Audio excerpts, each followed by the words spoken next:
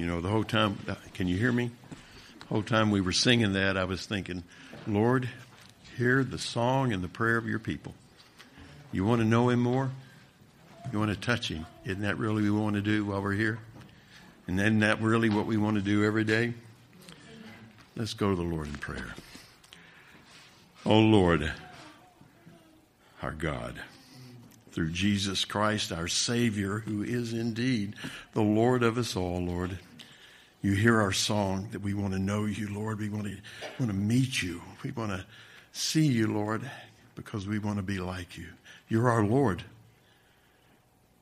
And when we say that, we want that to be the truth, Lord, that you are indeed the Lord of our lives.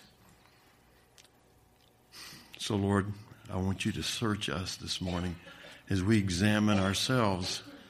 We need to examine ourselves, Lord, with you. And if there's any hurtful way in us, Lord, if there's anything that's a part of us that's not good to be in front of you, then, Lord, show us.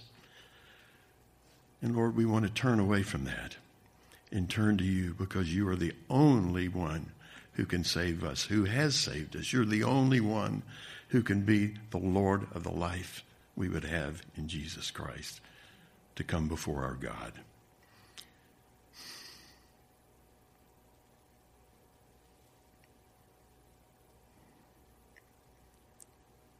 Lord, if there's any part of us that's not right,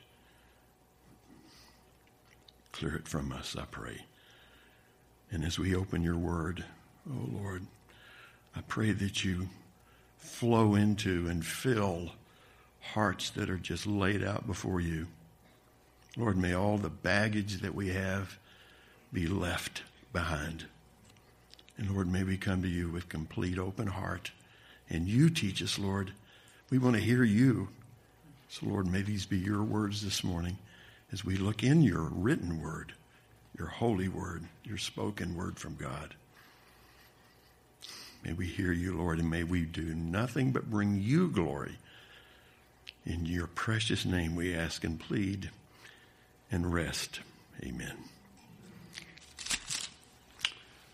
We're going to step outside of Hebrews this morning for a good reason. We're going to take communion. And for those of you who may not know, I don't think there's anyone who doesn't know, we take communion here every week together in obedience to Christ. He says, come before me and remember me when you're doing that, what I did before you. But it also says back up in 1 Corinthians 11, we're not supposed to come before God if we have anything against a brother or a sister, someone that's walking with us. And a lot of times I think we've been doing that even though we had something against our brother or sister in Christ.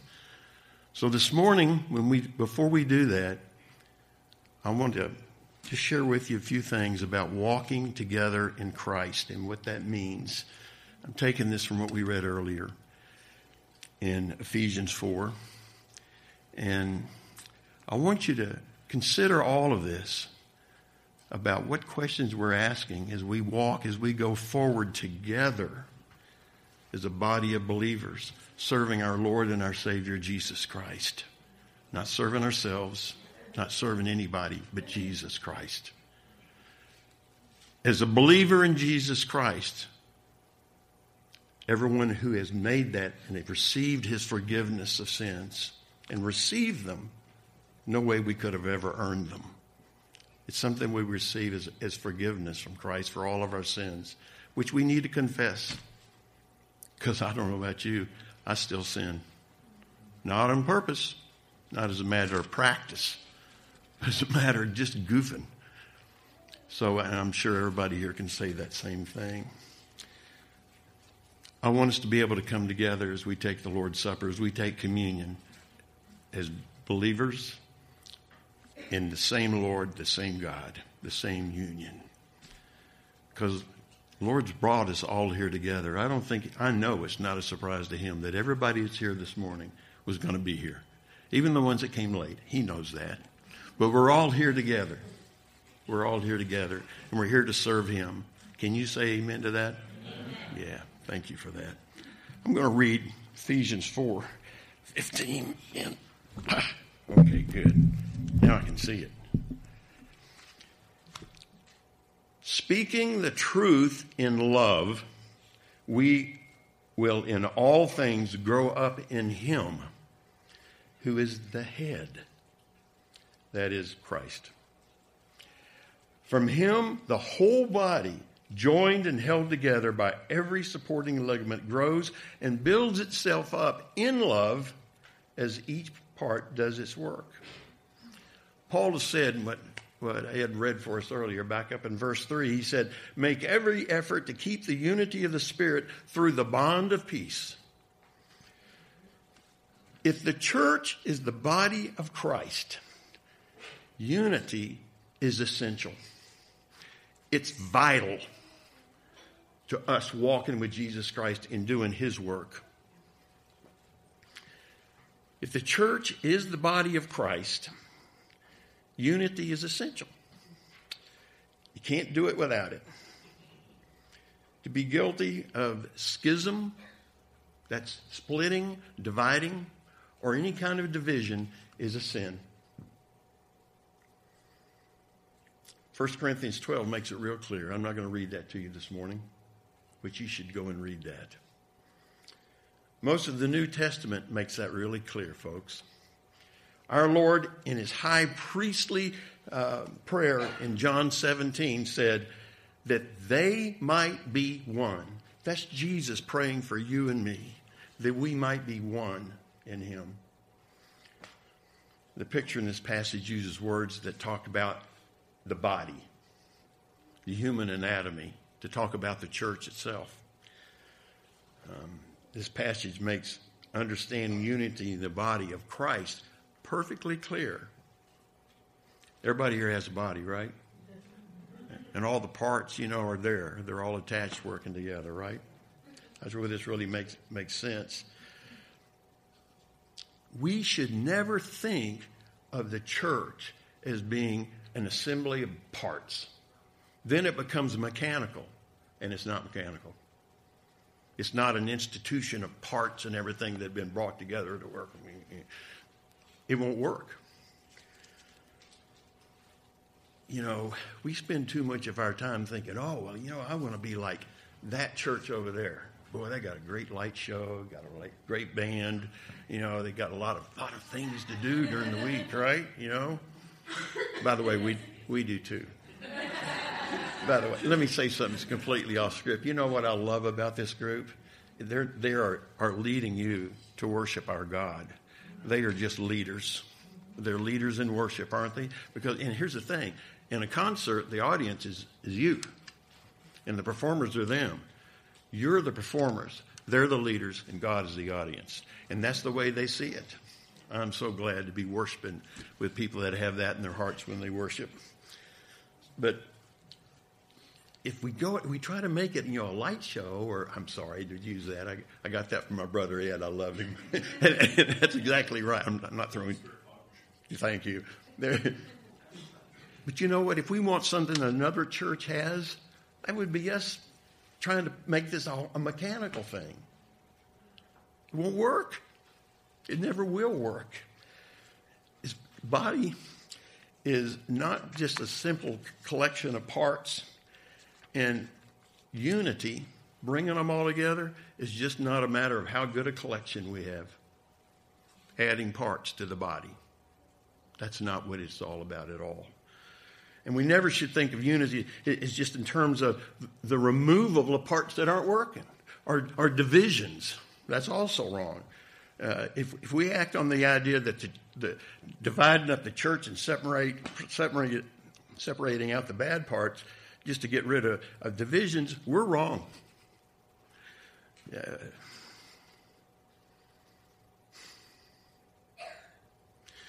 It won't work in the body, folks. Our body's been put together by Jesus Christ. And all those body parts report to him, not to other body parts. Think about that for a minute. I was thinking about this when I was writing this out. You know what? Got a bad brain? Oh, just cut it out. Won't work anymore, will it? You're too slow a walker? His legs aren't working right. Cut them off. You can't divide the body up. The body needs to be working together. And it needs to be going to the head to know what it's supposed to be doing at any given point, any given time. You know what? Unity is the result of life in the church. Unity is the result of the life in the body that Christ has given us. All the good feelings and all that's not a result of the unity. Unity is a result of Jesus Christ being in charge. You know what? If we allow ourselves to be led by the current culture, the way the church is right now, we're going to wind up in the same place that it was when they had revivals before, because it won't work. That's pretty bold to say that, isn't it? We have more churches now than we've ever had, right? And they're in better shape, believe it or not. Even though the attendance is going down in churches, the churches in general are more financially sound than they've ever been. So what is the church? It's the body of Jesus Christ.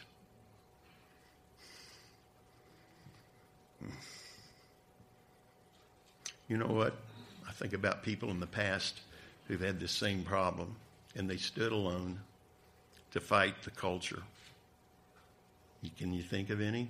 We just celebrated Luther's 500th anniversary of nailing those things to the wall, the thesis to the wall. But Luther stood alone for a long time. You know why? Because his head was Jesus Christ. He was doing what Christ told him to do. That's true all throughout the church history. If we think separately and we think that we're going to tell other parts of the body what to do without Christ being the head, then we're going to wind up in a really bad place, aren't we? Church has been there throughout history. We ought to do that sometime. Just go back and look at church history and see how the Lord's treated it.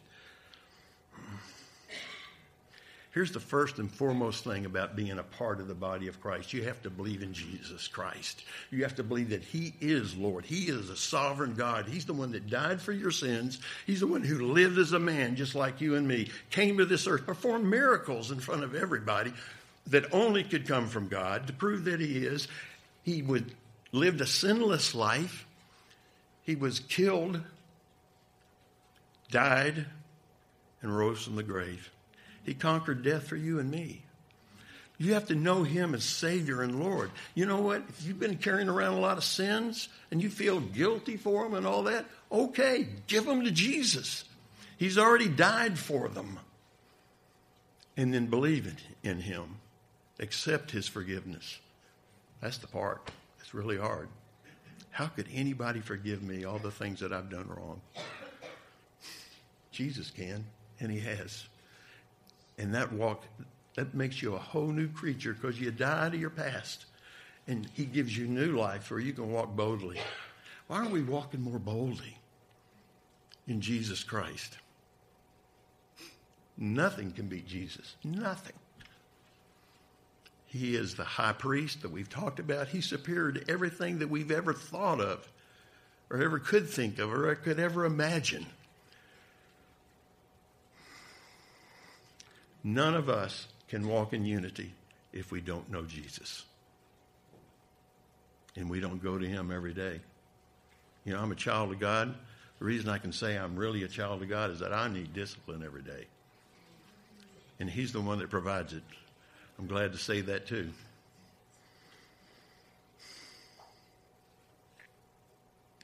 Here's the problem we're having. We need to be talking about unity in the church, and we don't really even know what that is.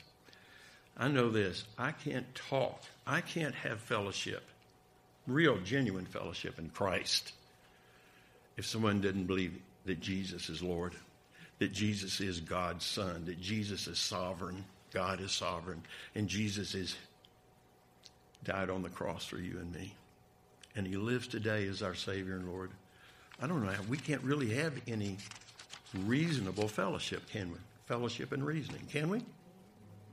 Now, we can disagree on some of the theology, the way we've understood it, but if you don't know Jesus Christ as your Savior and Lord, it's useless. It just can't happen. We have to be both rooted and grounded in the truth. And who did Jesus say he is? I'm the way and the truth and the life. You want to know the truth? Good news for those who have accepted Jesus Christ. He's a person. And you can know him, and you can know him personally.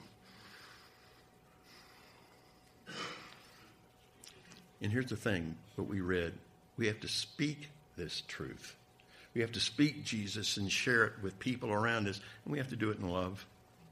And here's the thing. You're not going to know how to love if you don't know the love of Jesus Christ. You know what? You can love the people around you that you're walking with in a right way only if you know Jesus Christ, because he's the only one that teaches us how to love in a right way. It's not in the magazines. It's not in the grocery store waiting lines or any of that stuff. Love is from Jesus Christ, and it's a sacrificial love. And it's in the heart. You know, we went to court this week, and I'm not going to give you all those details unless you ask. But we went because we had to bring something against a brother who called himself a brother. Whether or not he is doubtful. He actually claims that he isn't. But here's the thing. We went there not out of fear because he had threatened our lives. We went there out of love because we want him to know Jesus. You know what? That's how you love somebody. Even when they're beating you or threatening you or whatever, you want them to know Jesus. I don't want anybody dying and going to hell. Not anybody.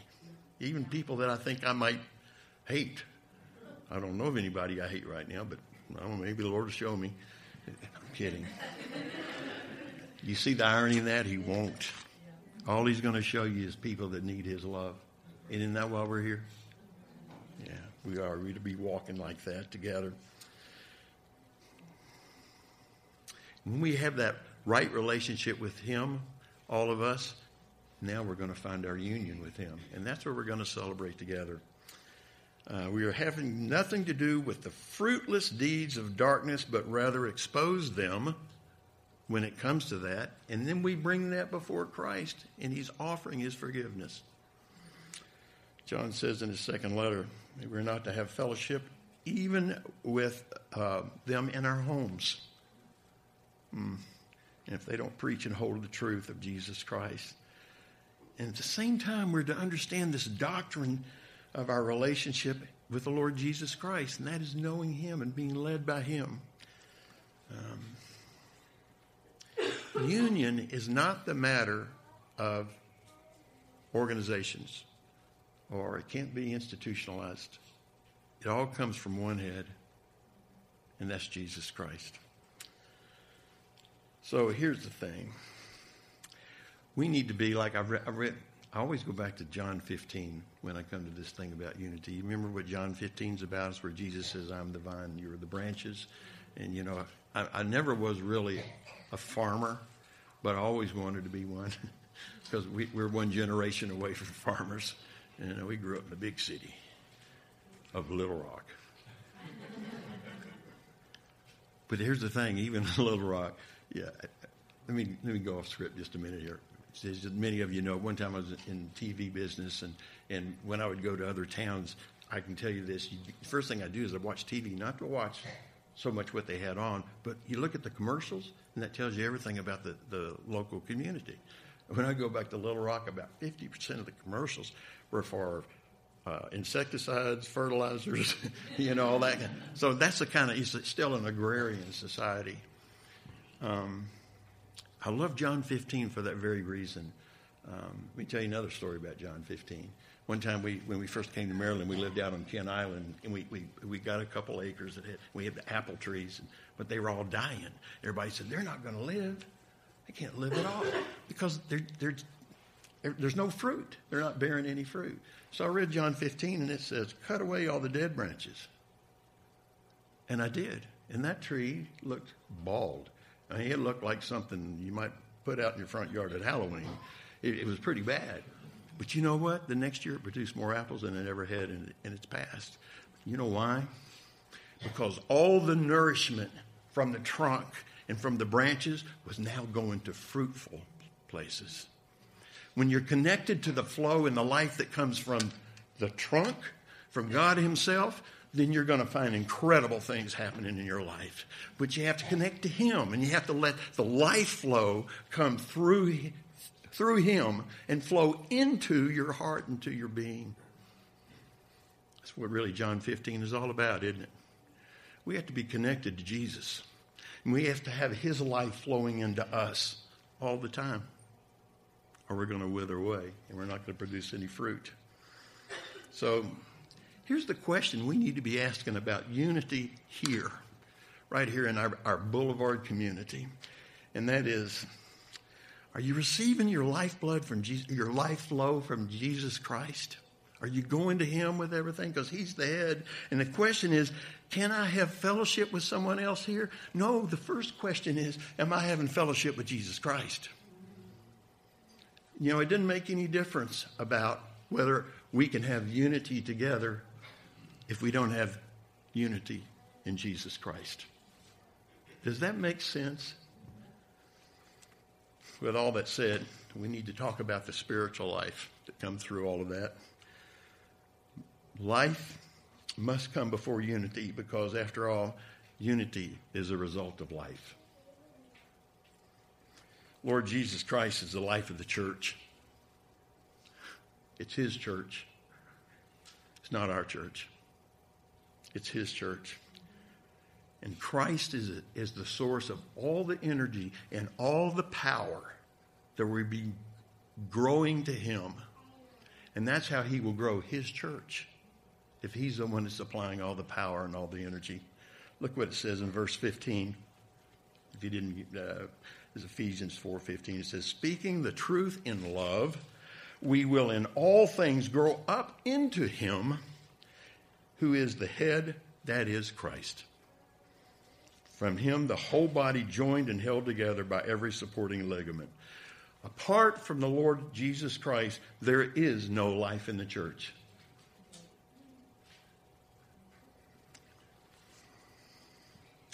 It makes me think of John 15 again, doesn't it? All the life flows into the branches and into the fruit. You know what? I think the church has become confused over the difference between activity and life. Same difference between what is done by a machine and what's done by a man, or what's done by a machine and what's done by that tree that's bearing fruit. The flesh produces works like a machine does, but the Spirit produces fruit like a tree does. Everything that's spiritual is a result of life and of growth. You've heard people say that they like the church over on the road because they have so much going on. You know, they have something to do every week, every day of the week. You know, I have friends and even family that have gone to churches like that. They seem to have so much activity. But, you know, then the question is, what is it that they're doing? Oh, they have lots of games. And they have lots of music and concerts. And they even go out on tours and go out and help people build homes or something like that. It's not a slap against that. But, you know, why are you going? Well, I've never been there before. So was that a mission or was that a tour? Sorry, I'm being hard, aren't I? It looked like they're confusing activities with the manifestation of the spiritual life within us. Let me tell you what, if you want to help someone, you want to do mission, come here. Lord's put us here for a reason, I believe, folks. And that's to tell them about Jesus Christ. There's so many people that need to know Jesus Christ. Not when their next paycheck's coming or where their next meal's coming from or something like that. Don't misunderstand me at all. Jesus Christ will take care of you for eternity if you know him and you know his love, and then nothing else matters, does it? I've been feeling that the Christian church in general has simply been preserving everything as an institution. We've kind of got it. We fit it in this slot and this slot and this slot. Boom, we have people, and we're having fun, and we're having games and all that. You know what? How many hearts are being changed?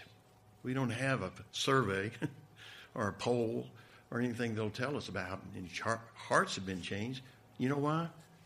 That's the Christ business. That's the head's business. We're just here to serve him.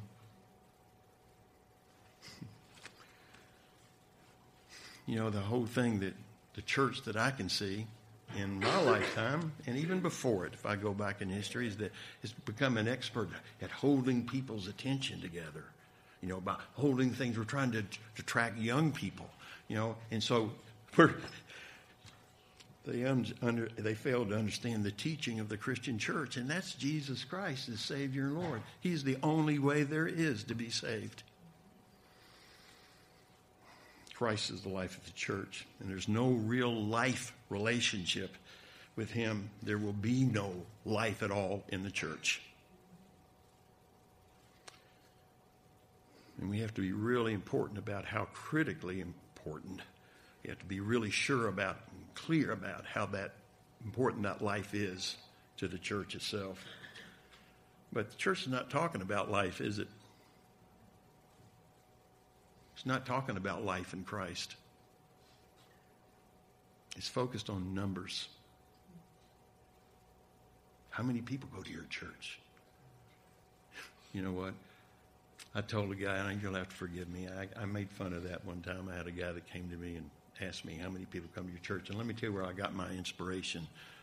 Lyndon Johnson one time was getting on a plane down here in D.C., and he went out to the air base, and he's walking toward the wrong plane. And the guy next to him says, "Sir, your plane's over here." And he said, "Son, they're all my planes." When someone asked me, how many people go to your church? You know what I said? All of them. How big is your church? Huge. Only Christ knows how many. Isn't that true?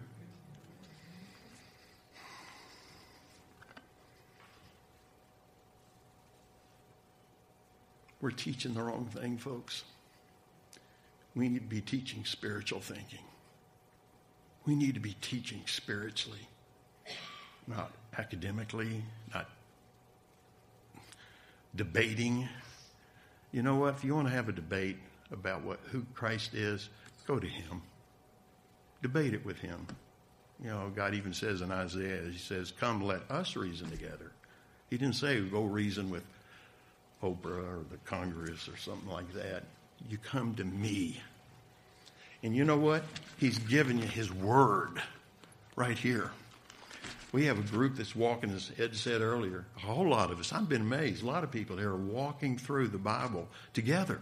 And you know what? We're asking questions. We're saying things that we noticed that Christ gave us. Isn't that neat?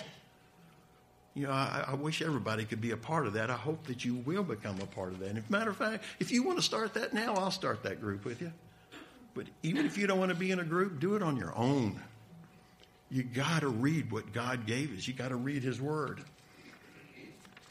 Let's get back to we got to teach spiritual thinking, and we have to stop believing in numbers. And we have all kinds of polls. We have Christian polls running out. We can't say grace over all of them. That are bringing all these numbers, you know, things that they find, they fit into this box and this box and this box. And let me tell you another thing I found when I had a TV station. I used to pay every month. I paid Nielsen and Arbitron and all these names to come and poll the stations and tell me how many people are watching in certain minutes and all that kind of stuff. And you know how many, and this was in a market that we had about 1.7 million TV sets on at any given time. And you know how many of them they sampled? 50. 50. Now, I'm not going to go into the rest of that story because I proved how wrong all that was by the math. They were going to Aristotelian, mathematical, mechanical ways of measuring the number of people. We've done the same thing. And you know what? What difference does it make? Jesus is the one who knows the answer to that, how many hearts we've been reaching. So if you go to someone and you know you can't beat them in the head with your 10-pound, beat them into the kingdom with your 10-pound Bible, okay, Jesus knows that. You know, there was one time when we were actually ministering to someone, and he just got mad and blew up and all that. And you know what? I prayed, stopped and prayed, and my brothers joined me. And he said, Jesus said, get out of the way. You've done what I called you to do. Get out of the way. You work for me. You don't do it. Jesus does it. So what difference does the numbers make, folks? What do those numbers mean? I don't even want to know. All I want to do, all I want to hear is my Lord say, well done, my good and faithful servant. Amen. That's all I want to know, and that's all I want to hear. So forget the numbers. You know, if you go back through the Bible, through church history and through the Bible, there's a doctrine. I read someone called it this one time. It's called the doctrine of the remnant. Jesus always took the smallest number and turns it into the biggest one. Sometimes he even used one person for his work. So the numbers don't really make any difference to us, do they? You want to know if you're doing a good job for him? Let him tell you. Is there joy in your heart for ministering to him? Okay. You know, I think about it. Lord Jesus left the whole church in the hands of 12 men. Whoa. Who are we? Well, we seem to have forgotten that. You know, when it goes all the way through the New Testament, you know, I was reading, Ken the nerd was reading about that guy, one of the greatest martyrs or person who stood alone in the church was Athanasius in the 4th century. And he actually stood against the whole church by himself, and he won. You know why? Because the church wasn't his head. The church that was institutionalized wasn't his head. It was Christ. He's the head. So what matters in the church is not numbers, but our relationship with Jesus Christ. That's it. And how pure our understanding is, or how pure our doctrine is, and the purity of our life and our living. Are you living out what Christ has taught you? I hope so. I pray that that's the case. So the first question should be, are we filled with the life of the vine? Apart from me, you can do nothing. Jesus said that in John 15. And we need to be connected to him if we're going to have his life and flowing through us, and his power and his strength. So here's the thing. You know, and you may have heard this before, but this whole picture of the anatomy of the body of Christ, it's the head who acts.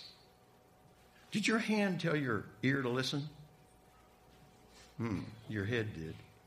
You know what? Any part of the body that you have, that is we see here anatomically, you know, there has one head, and we get all of our instructions from that one head, and then we do what he says.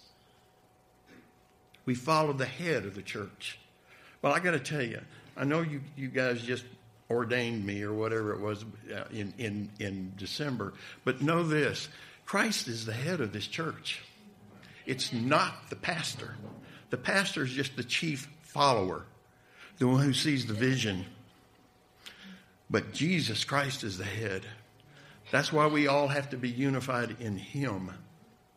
And let me tell you something else. As the head, as the one who goes to Jesus Christ, you know, who's leading, who's in front of the line, that's really all I am. I make mistakes too. There's times when I might look away. Is there anybody in here that can't say that? You know, when we look away and we do something that's wrong, I want to be quick to come and say, you know what, I messed up here. Would you be willing to say that? Would you be willing to say, you know what, maybe I don't understand that right. Maybe I have messed up here. Maybe I haven't done something right. I want to be able to say that freely with you. Is that okay? Oh, it's not? Yeah? Good. I'm not trying to mess up. Just want you to know that too. So, what my body is to me, the church is to the risen Lord. You know what? We can't make decisions on our own. And we can't have any one of us making decisions on our own. We have to go to him. How did this happen? How do we get so far away that, you know what, praying together, it's become a problem in the church, hasn't it? We can't just spontaneously, you know, some of us think we have to have the right words, or we have to, you know what, what's in your heart? You know, there was story at the church where we were serving before. A lady came in, she had a problem. She said, well, you know what? She came to the pastor, wanted him to pray over it and have him to fix it. And he said, Steve said, well, let's pray about it. And she said, oh no, has it come to that? True story. You know what? I don't want to be a part of a church that just has a lot of feverish activity. I want to be a part of a church that's responding to our Lord and Savior, Jesus Christ. When Jesus, as the head, gives us something to do, it's his action, and we're just the vehicles that he uses to get it done, to get his action done, to get his work done, because he's the head. Okay.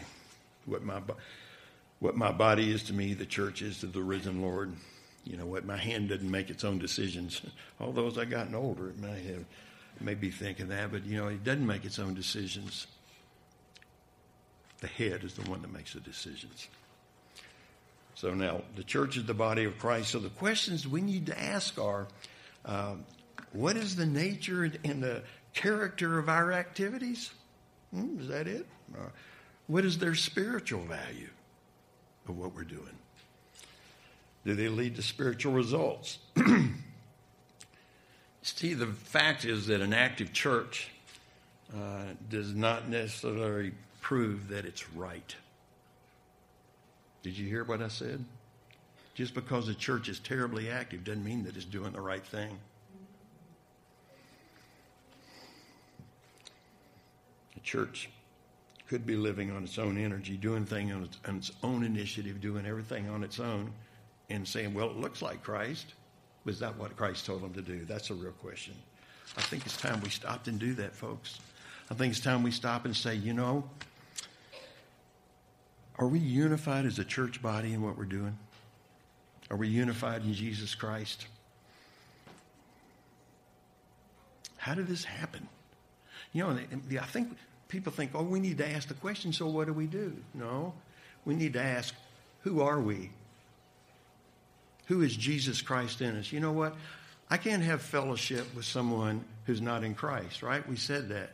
So my question is not, what are we doing? If it's in conflict, what we need to be asking is, am I in Jesus Christ? Are you in Jesus Christ? Then we can have fellowship, all of us together.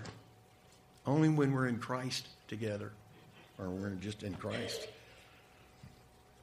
Jesus is still the one who decides, and he's the one who acts.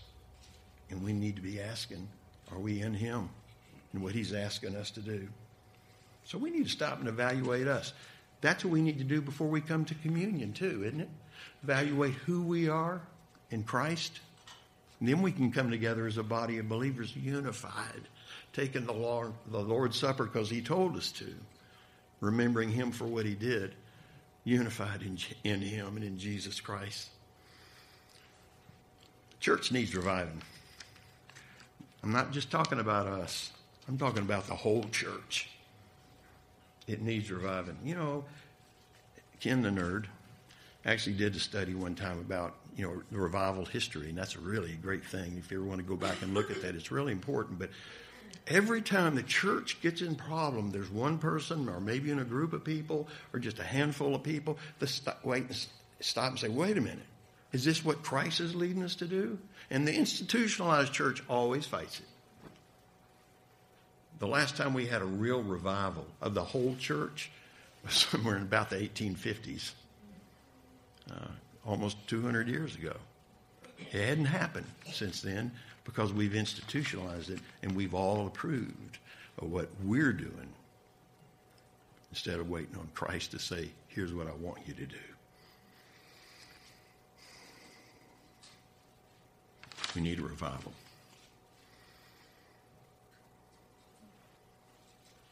Let me tell you what. If we're going to be a revived church, we have to be firmly bound to the head, just like our bodies are. Firmly bound. All of us doing what he says, not what we think is right. You know what? That's the call of the whole New Testament, isn't it? You know what it is? We need to be usable. Did you hear me? We need to be usable by him. Whatever your gift is or whatever Christ has given you to do, he wants you to be able to use you in doing his work, in doing his calling. If you look back through the history of these revivals, there's always one person or maybe a group that were brought together. And you know what the first thing they all had in common was? Every one of them that I found, they all struggled with Christ to begin with. They had a struggle finding out who they are. Think about Martin Luther. He stood up against the whole church, didn't he? And you've seen the movie. It's pretty close, I think, from what I've read. He struggled. But he struggled with Christ. And he was able to come before the whole Catholic Church and say, you know what? It's by grace you have been saved. I get that from Jesus Christ himself in his word. And if that's not true, I stand here. Do whatever you want with me because Christ already has. Basically, that's where we need to be. We have a whole lot of culture around us that's leading us back to itself and its own decisions. And we need to be able to stand and say, I stand with Jesus. Do with me whatever you want. I stand with Jesus. He's my Savior. He's my head. And it's only his actions that I'm going to respond to in his way, according to his word, which he's given me. So, you know what? I want us to pray as a body of believers that come to Jesus Christ. First of all, I want us to pray to him and fall before him and say, Lord, I wait on you. I am your servant. I belong to you. I want to do what you want me to do, but I'll wait. I'll wait on you. You can't force God to do anything and say, okay, Lord, I think we need to do this, so I'm asking you to bless my actions or my program's actions or my plan that I've made. That's what we've done with the church. We come together and we make all these great plans, and tell you the truth, I have been a part of the worst of them, making business plans for churches. That's horrible. That is horrible. The only plans that really matter are Jesus Christ. I'm pleading for you to pray in the name of God for revival in all the churches. And you know what, folks? By praying that, I'm praying that it starts here, or we're joining with other people who are bold enough to say the same thing. We belong to Christ no matter what. Christ is the head. You know, he said in John 15, I am the vine, you are the branches. I feed you, and you only. Without me, apart from me, there is no life. The only life there is comes through Jesus Christ and through the vine.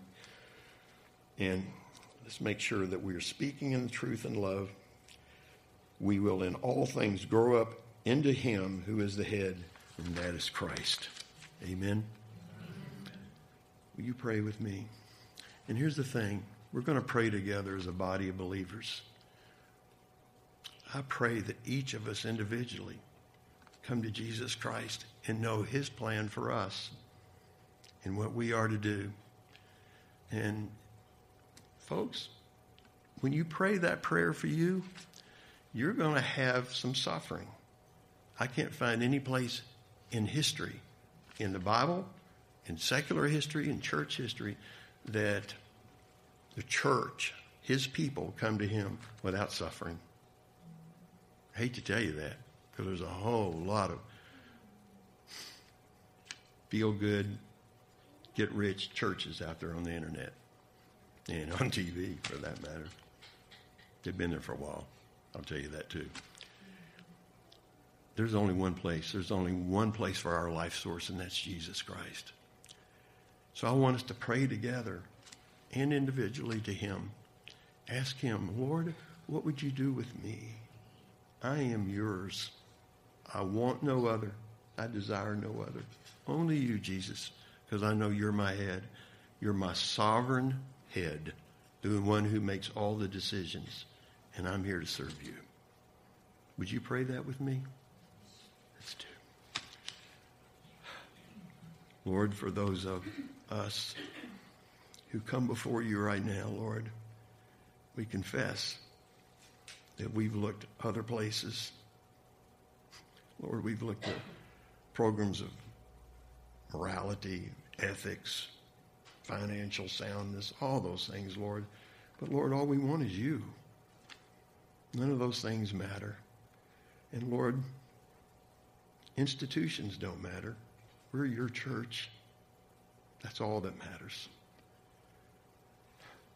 Lord, we pray this prayer knowing, confessing that we've done wrong things. And Lord, we want to just do whatever you tell us to do, your actions.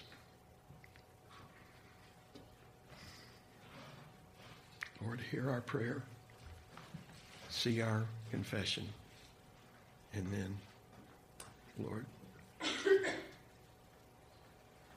fill us. You give us your life, Lord, to complete your work. And Lord, we want all of this to be for your glory alone. No one deserves glory but you. Not a person here or anyone we know, only you. Lord, you be glorified in our actions from you. It's in your name we ask and pray. Amen.